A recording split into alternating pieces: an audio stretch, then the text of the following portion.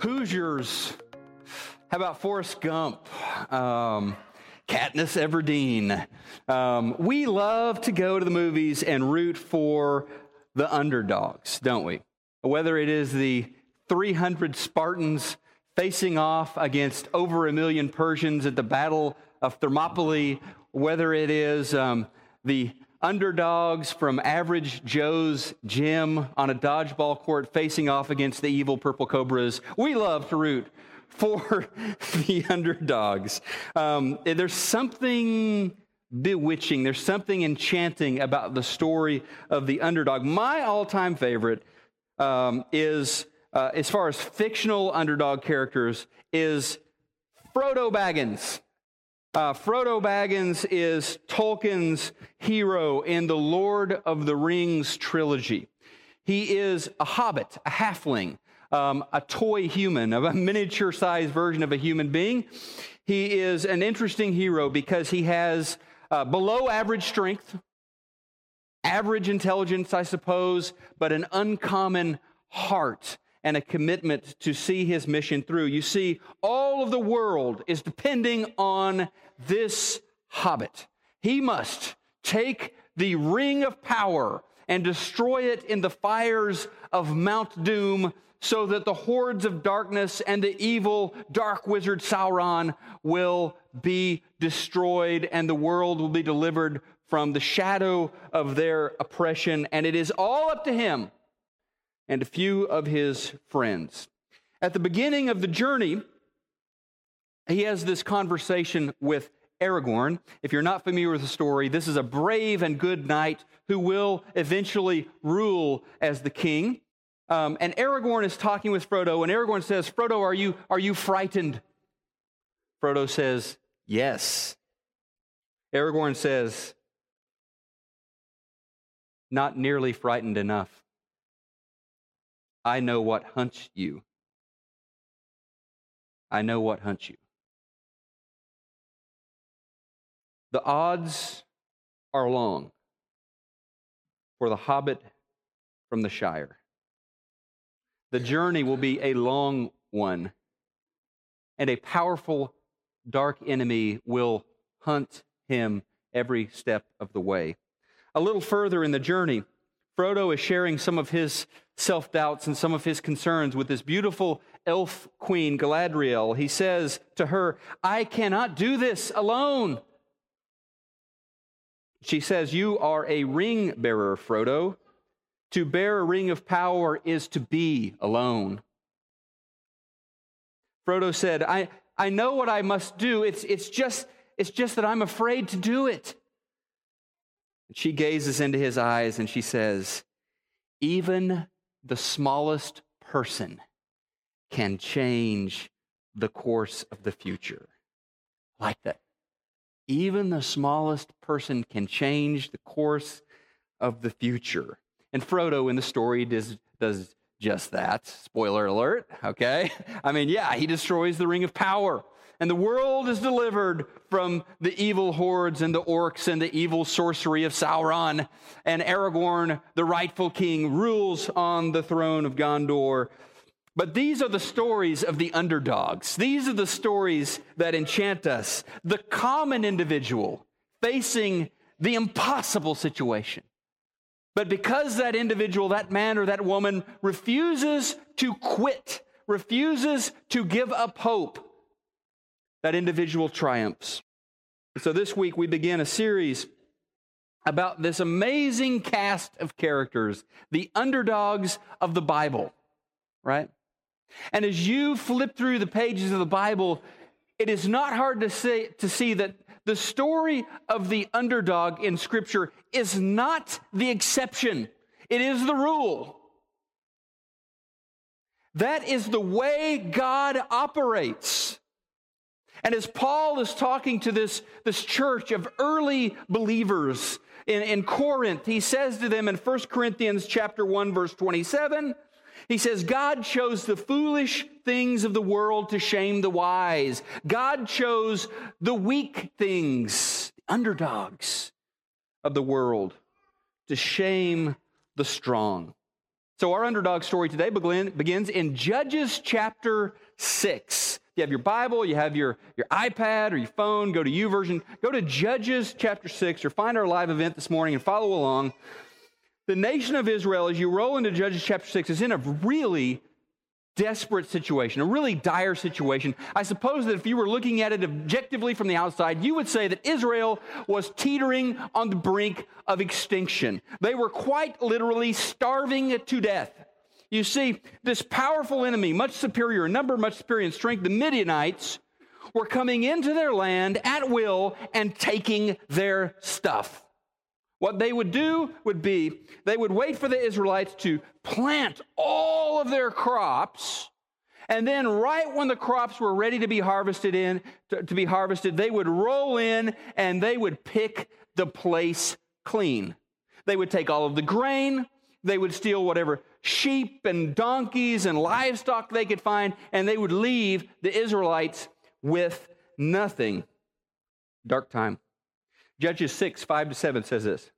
They, the Midianites, came up with their livestock, their tents, like swarms of locusts. It was impossible to count the men and their camels. They invaded the land to ravage it. Midian so impoverished the Israelites that they cried out to the Lord for help.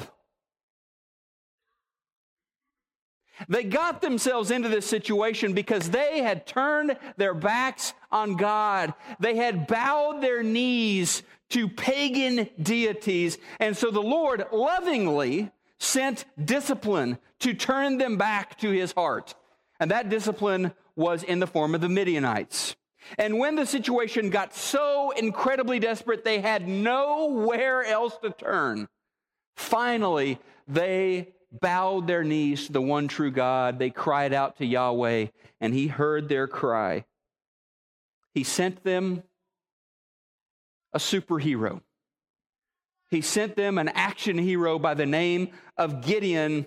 He will be Gideon, the righter of wrongs, the deliverer of God's people. But quite honestly, in Judges chapter 6 and even in chapter 7, Gideon doesn't look like much of a superhero. When we encounter Gideon for the first time in the pages of Scripture, he is threshing grain in a wine press. You're thinking, A, what is threshing grain? B, what is a wine press? If you know what threshing grain in a wine press means, you think, what a coward. The deal is normally you would take your grain and you would thresh it on top of a hill. You needed lots of space to efficiently thresh grain, to separate wheat from chaff. In this case, this guy is so scared of the Midianites that he is threshing grain in a wine press. It is like rather trying to mow your yard with tweezers, okay?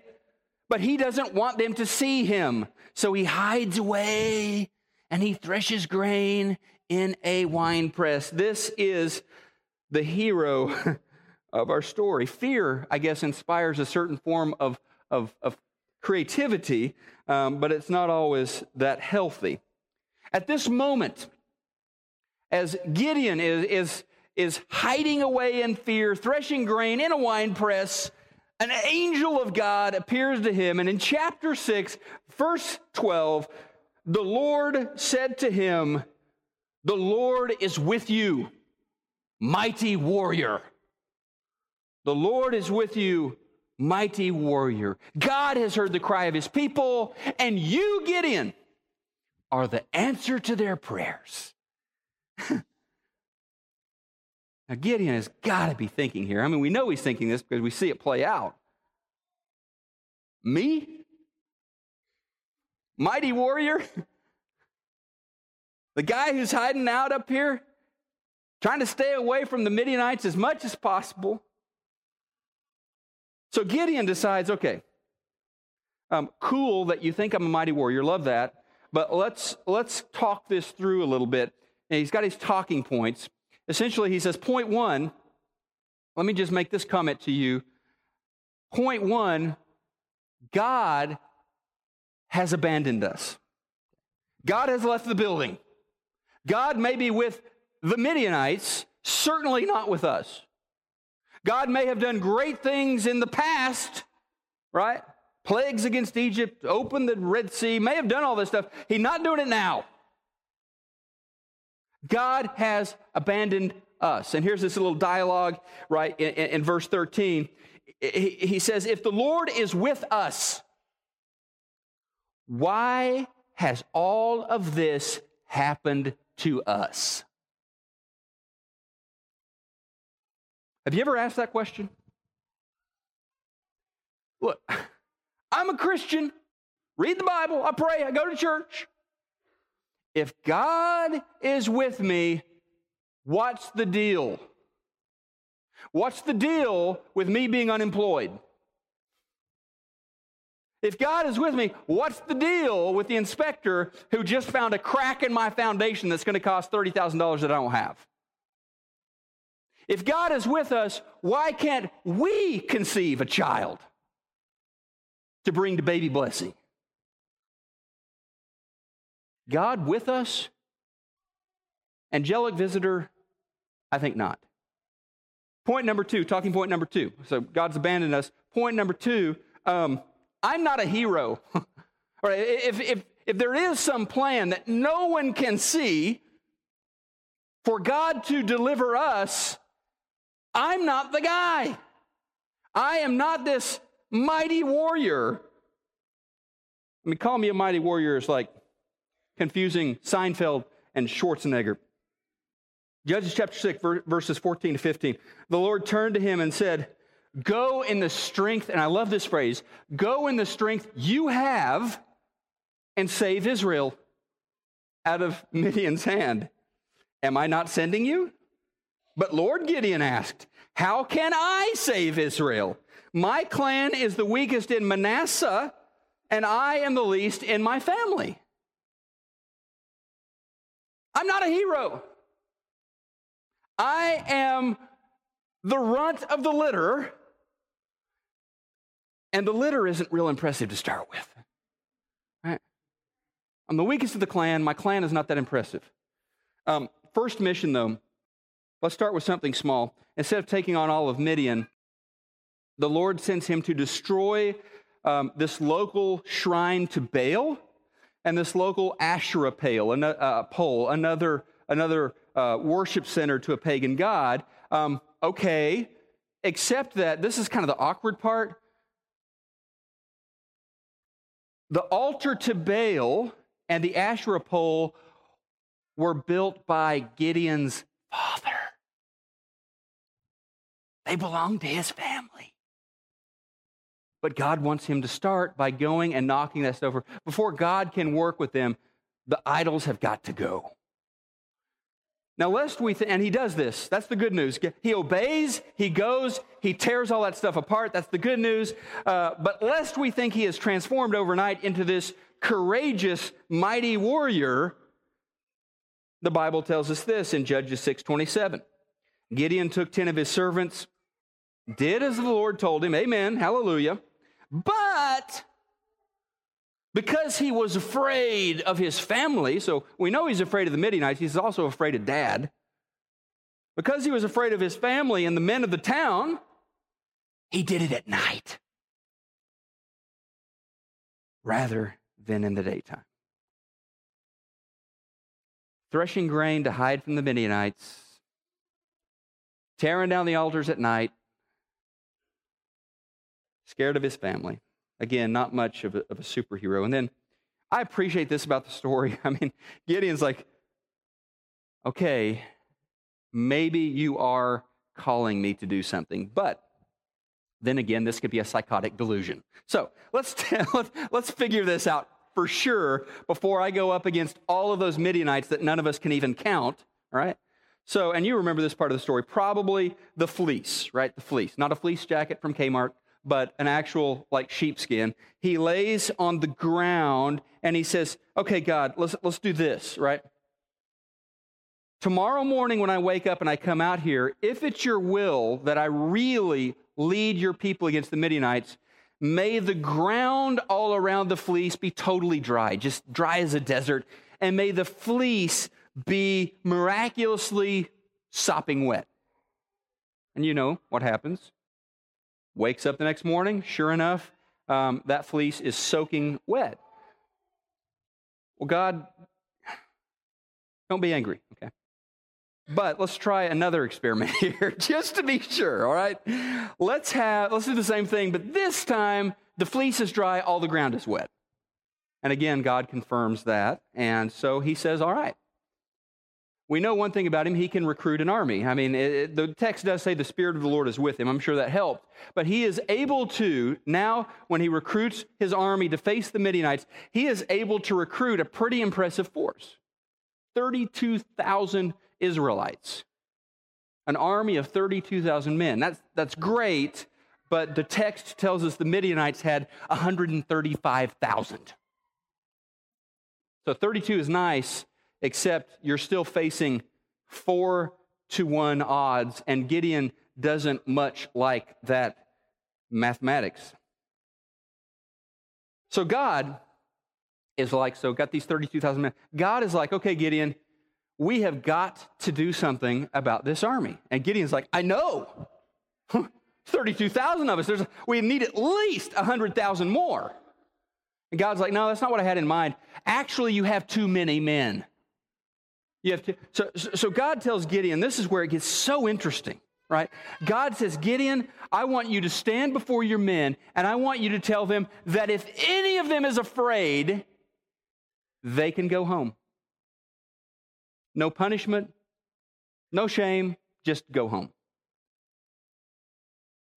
So Gideon gets before his men, and I imagine it going something like this. I'm not sure if this is how it really happened, but I imagine he's up there, got his bullhorn, and he's like, all right, the Lord said, if anybody is afraid, you can go home. Huh? If anybody's afraid, you can go home. What I know, we didn't understand you. And he's like, okay. If anybody is afraid, you can go home. And it is like the fourth quarter just ended at Cowboy Stadium. The place, there is a big leak on this army. We go from 32K to 10K in a matter of minutes. They are headed for the parking lot at this point. Same thing. God's like, I don't like this army. Gideon's like, I know, pretty small, right? God's like, no, too many men. And then we have the famous creek test. You remember the creek test? Maybe you remember this when you were a kid. The creek test is, I want you to send these 10,000 guys down to the creek to get a drink of water. Those that get down on their knees and kind of like get down in the water, their knees and everything, they're out. Send them home. Those that pick up the water and then lap it like a dog, they're in. Now, you may have heard it explained thusly. This is like Navy SEAL training in ancient Israel. We have got to separate the men from the boys. We've got to find out who the real fighters are. And so, obviously, the 300 that stand on their feet and that pick up the water, they're alert. They're trained. They're not going to be easy prey like those that get on their knees. That could just be, look, guys, this is between me and you. Don't leave this room, okay? Preachers say some strange stuff sometimes, right? Preachers like to, at times, take some of the unreasonable parts of the Bible and try to make them reasonable.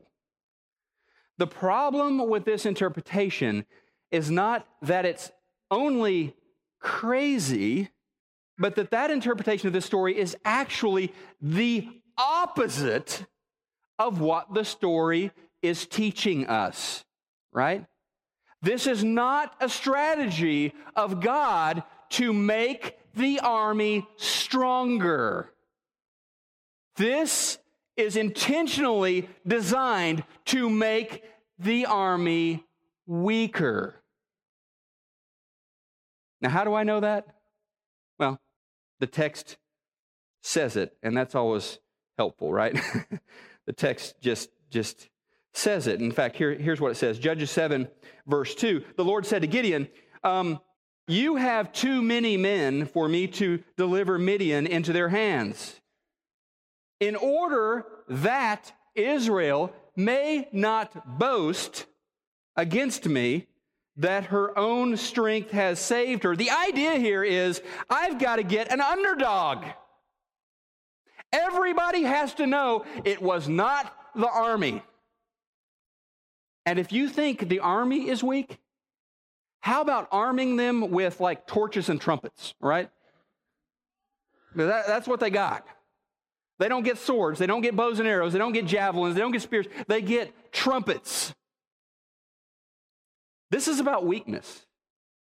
This is about God needing an underdog so that his glory and power can be seen. That night, though, God does a beautiful thing for Gideon. With all of his self-doubts and worries, God knows that Gideon needs a word of encouragement. And so Gideon and Purah, his friend, in the wee hours of the night, they sneak down on the edges of the Midianite encampment. And as they're hiding there in the bushes and brambles at the edge of the camp, they hear one Midianite soldier telling his buddy about a dream. Woke up and I had this dream. Kind of a weird dream, honestly. There was a loaf of bread rolling down toward our camp. It was like barley bread, and it was rolling down the hill toward our camp. And when it hit the tent of Midian, it rolled right over it. The tent collapsed. Here's what I think it means. You know that guy Gideon we've been hearing about? The general of the Israelites? Gideon is going to come in here with an Israelite army, and he is going to smash all of us. And Gideon hears this conversation, and Purah hears this conversation, and Gideon's like, that's what I needed. This is a confirmation of my calling. I believe now that God will give us the victory. And so he divides his 300, remember, from 32,000 to 300, went from 4-to-1 odds to 450-to-1 odds. Divides them into three groups with their torches covered by clay pots and trumpets. And he breaks them into three groups, and he surrounds the Midianite camp. And what they do is to break the clay pots, exposing the torches, and then with a roar, they yell in unison as loud as they can, "A sword for the Lord and for Gideon." Interesting side note, they have no swords, all right? But that's what they're yelling. A sword for the Lord and for Gideon. The effect is incredible. With all of the racket, the shouting, the trumpeting, and then kind of waking up all groggy and seeing their camp surrounded by torches, the Midianites assume they are about to be annihilated by Gideon and this massive army of Hebrews. And so they began running around like crazy in the darkness. And I love, this may be my favorite verse of the story. Judges 7:21, it says, all the Midianites ran, crying out as they fled. Running away, crying like babies. In some circumstances, they don't know what's going on, and it's totally dark, and they assume they're being attacked by this massive army. So in some circumstances, they pull out their swords and they actually start hacking at one another. Other circumstances, some of them escape, headed for the border with Midian, trying to get to their homelands, and they are cut down by Israelites along the way. Their two commanding officers, the two leaders of the Midianites, are captured, killed, and beheaded.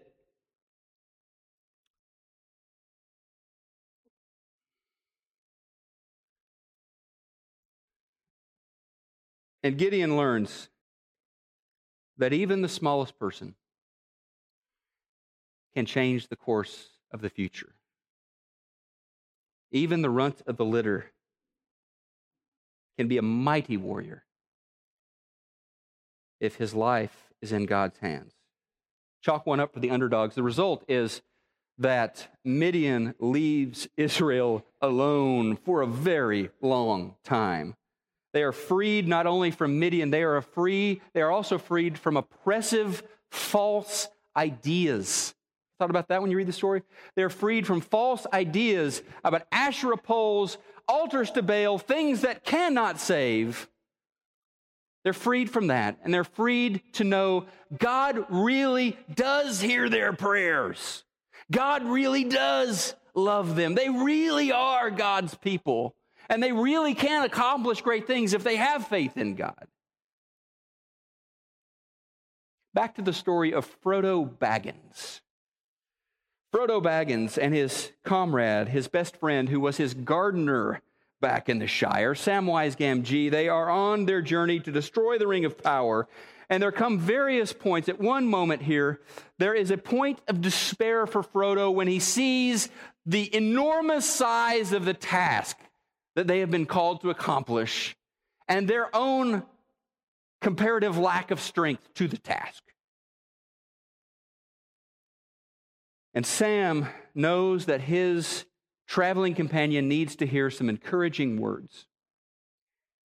And he gives one of my favorite movie speeches of all time. Frodo says to Sam, "I can't do this, Sam." And Sam reminds Frodo they are part of a bigger story. He says, "I know. It's all wrong. By rights, we shouldn't even be here. But here we are.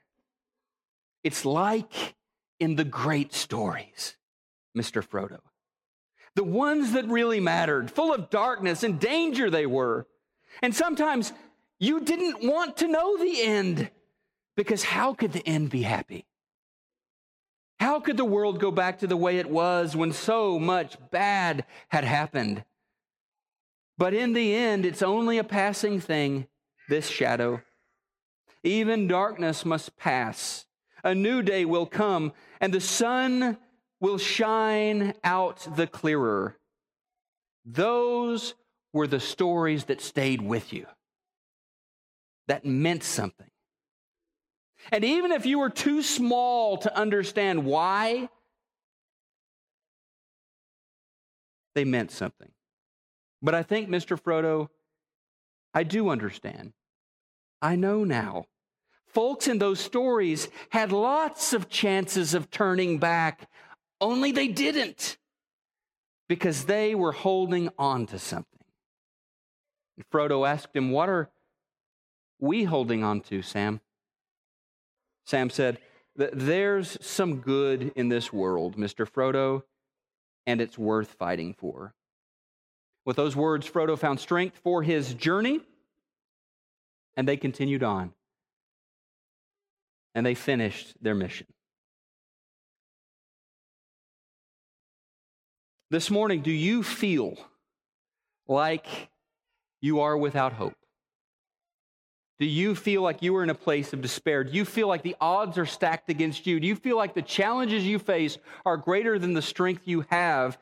Do you feel like you are too weak to manage the obstacles you are up against? And maybe this morning despair has gained the upper hand. For that reason, I want to close with Paul's Holy Spirit-inspired speech to you. Originally, it was to the Romans, but it's to all of us who are believers in Jesus Christ. Romans chapter 8, verses 31 to 39.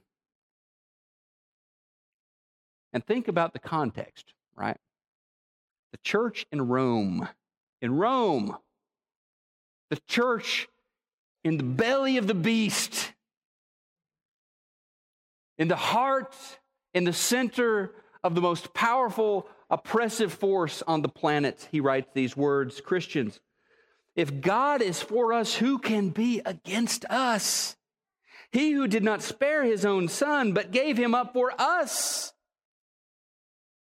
how will he not also, along with him, graciously give us all things?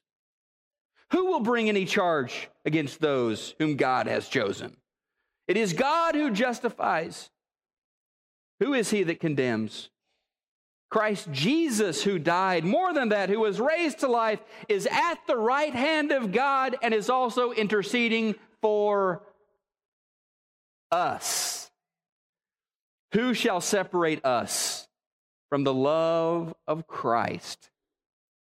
Shall trouble or hardship or persecution or famine or nakedness or danger or sword, as it is written, for your sake we face death all day long. We are considered as sheep to be slaughtered. Verse 37, no, in all these things we are more than conquerors through him who loved us. I am convinced that neither, think about these words, I am convinced that neither death nor life, neither angels or demons, neither the present nor the future, nor any powers, neither height nor depth, anything else in all creation will be able to separate us from the love of God that is in Christ Jesus our Lord. That deserves an amen. And I believe that when the Holy Spirit used the pen of Paul, he used it to point the eyes of believers toward their God. I believe that this is a passage not about telling God how big our problems are, but this is a passage about telling our problems how big our God is. This is a passage for the underdogs. So fill this out quickly. This is in your bulletin this morning. This really quick. We're going to take about 45 seconds on this. Just a few takeaways from that speech, from that inspired dialogue of Paul. First, turn your gaze upwards. First, according to this passage, God is for me. God is for me, and he has proven it by giving his Son on my behalf. If God is for us, Paul asks, who can be against us? You may feel abandoned. You may feel outnumbered. You may feel like you don't have a chance. You may feel that God is not for you. The Holy Spirit says God is for you. And what more could he have done to prove that to you than to give his Son for you? Second thing, God has dealt with my sin and shame problem. God has dealt with my sin and shame problem. Obviously, they were wrestling with these feelings of shame and regret over the past. And Paul says, look, who is he that condemns? If God says you're made right, if Jesus is interceding for you, who cares what everybody else says? Yeah. And then the third thing, God's love for me is unshaken by the challenges I face. God's love is unshaken by the challenges I face. I mean, he lists everything, from angels and demons to life and death to hardships. And he says, in all of this, verse 37, we are more than conquerors. In all of this, we are more than conquerors. So this morning, you and Gideon, I believe you and Gideon have a lot in common. He may have seen himself as the runt of the litter, but God saw him as a mighty warrior. This morning, you may be facing challenges that seem too great for you, but God puts his hands on your shoulders and he says, you are more than a conqueror. Take heart. God loves to use underdogs just like you.